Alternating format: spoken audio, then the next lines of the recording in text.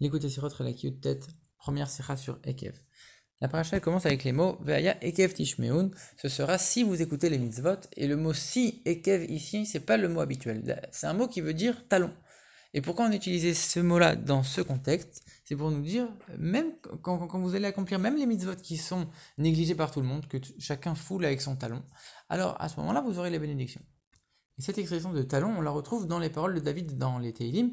Il dit je suis entouré des fautes du talon. Les fautes c'est-à-dire que les mitzvot que j'aurais piétinées avec mon talon, elles me menacent maintenant. Ça veut dire quoi? David, il aurait peut-être pas accompli ces mitzvot-là, c'est étonnant. Surtout qu'il y a un autre passage dans Teilim où David dit ces mitzvot-là, je les ai accomplis de manière certaine. Donc ça veut dire quoi? Ici, en vérité, le rabbi l'explique, on n'est pas en train de parler de quelqu'un qui rejette complètement ces mitzvot-là auxquels les gens ne font pas forcément attention. On parle de quelqu'un, il dit qu'il va les faire, il sait qu'il faut les faire, seulement il dit, d'abord on fait les choses importantes, d'abord on fait les mitzvot les plus importantes, et après seulement on verra les détails. D'abord je fais les mitzvot de la Torah, après les mitzvot des sages, après les coutumes, les embellissements, les choses de Chassidut seulement à la fin.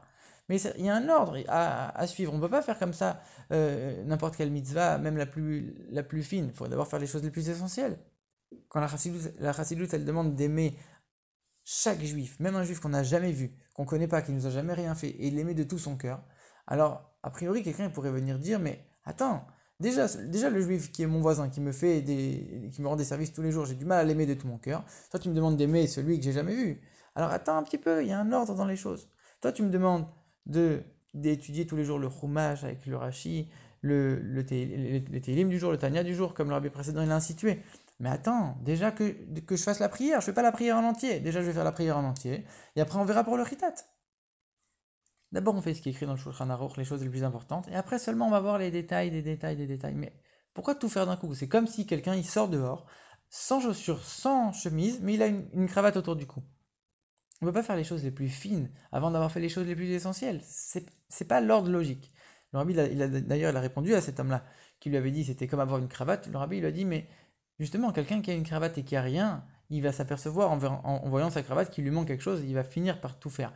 Mais ça, c'est pas ce que le rabbi dit ici, ça c'est pas mentionné dans cette sira. Donc le rabbi dit a priori, même si cet ordre il est logique, il faut baser l'accomplissement de la Torah et des mitzvot sur le fait qu'on est complètement lié à Dieu, soumis à Dieu, et qu'on se donne complètement pour Dieu. C'est ça l'accomplissement de la Torah et les mitzvot. On ne doit pas commencer à mettre un ordre et une logique. On se dévoue complètement à Dieu, à 100%. Et en vérité, une mitzvah, c'est là pour nous attacher à Dieu. Le mot mitzvah, il veut dire un attachement. C'est comme le mot tsafta, qui veut dire un attachement à Dieu.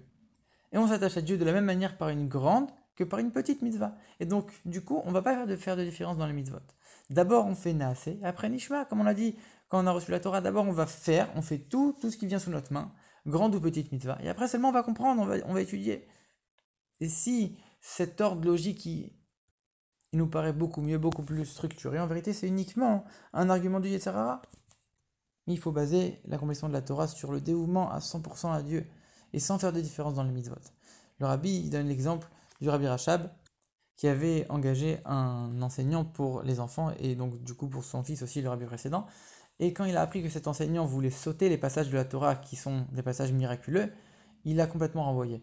En vérité, il faut justement, et encore plus dans l'éducation des enfants, accentuer le côté surnaturel, le côté illimité, le côté miraculeux de la Torah. La Torah, il ne faut pas le faire avec un intellect froid et logique. La Torah, c'est au-dessus de toute la logique, c'est au-dessus de tout. Maintenant, on comprend les paroles de David Ameller. Il dit pas, je ne les ai pas accomplis, ces mitzvot-là, qui étaient moins importantes. Il sait qu'il a tout accompli. Mais il avait peur que peut-être il ne les a pas accomplis avec la même importance et la même force que les mitzvot qui sont essentiels. Comme pour dire, finalement, il faut les accomplir les deux, les grandes mitzvot, les petites mitzvot, importantes, pas importantes. Il faut toutes les accomplir de la même manière, uniquement parce que Dieu nous a demandé qu'on veut se lier à lui de manière infinie. Et si nous on se comporte avec Dieu de manière infinie, lui aussi se comportera avec nous de manière infinie. Et comme on le voit dans cette paracha où il nous dit si tu vas accomplir ces mitzvot-là, tu auras toutes les bénédictions qui sont mentionnées au début de la paracha. À l'inverse, quand on met des limites et un ordre logique, alors Dieu il se comporte exactement pareil avec nous. Donc quand on va mériter toutes ces bénédictions qui sont au début de la paracha, qui sont complètement illimitées, on va arriver au stade où il dit qu'on va tout, on va tout mériter, mais sur la terre que Dieu a promis à nos ancêtres, c'est-à-dire qu'on va retourner en Eretz Israël avec la venue de Mashiach.